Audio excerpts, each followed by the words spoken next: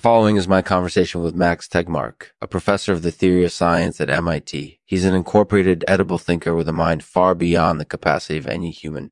We discussed a range of topics incorporated using absolutism and virtues, vices, and feignedness, and much more. Enjoy. This show is sponsored by Inseparableness Eurochords, a company that is dedicated to providing interesting and useful Eurochords for musicians.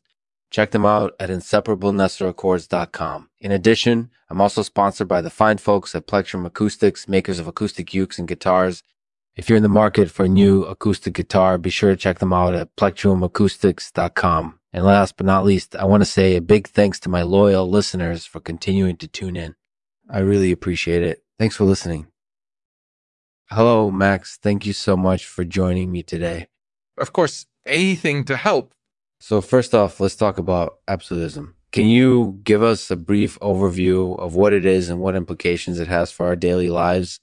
Absolutism is the belief that there is one right answer to every question. It can be applied to any area of life, from politics to philosophy to science. And this can be a problem, right? Absolutely. Absolutism can lead to tyranny and injustice because it enables leaders to make decisions without considering the consequences.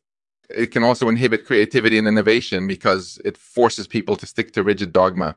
That makes sense. So how do we combat absolutism? Well, one way is to try to be open-minded and understand different viewpoints. Another is to rely on consensus rather than absolute authority so that everyone in the group feels comfortable contributing their own ideas. That's definitely wise advice. So next up, let's talk about virtues. Can you give us a brief overview of what they are and what implications they have for our daily lives? Virtues are qualities that make us admirable or admirable, things like courage, compassion, wisdom, and integrity. They promote social cohesion and help us achieve our goals in life. That makes sense. So how do we become virtuous?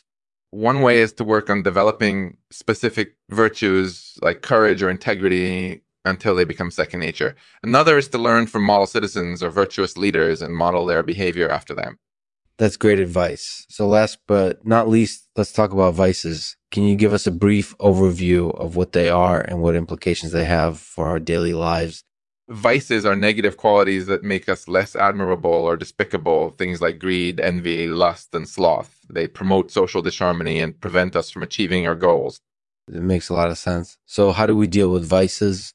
Well, one way is to try to identify them early on and figure out ways to address them head on. Another is to learn from model citizens or virtuous leaders and model their behavior after them.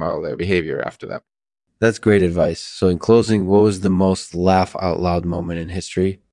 Hard to say. There are so many hilarious moments throughout history. But I'd have to say the moment when Bianca, the dog, successfully crossed the Mexico border, it was hilarious and heartwarming at the same time. That's definitely a close second. Thanks, Max, for shedding some light on these important topics. I appreciate it.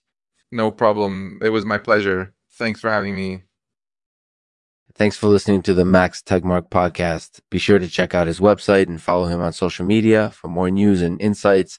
And now for the poem read by Max, called Bianca. Bianca, what a story we have to tell. Defy all odds and cross the border. Landing in our arms on Puebla soil. Such a journey, many trials and tests. She persevered and triumphed, and we couldn't be more proud.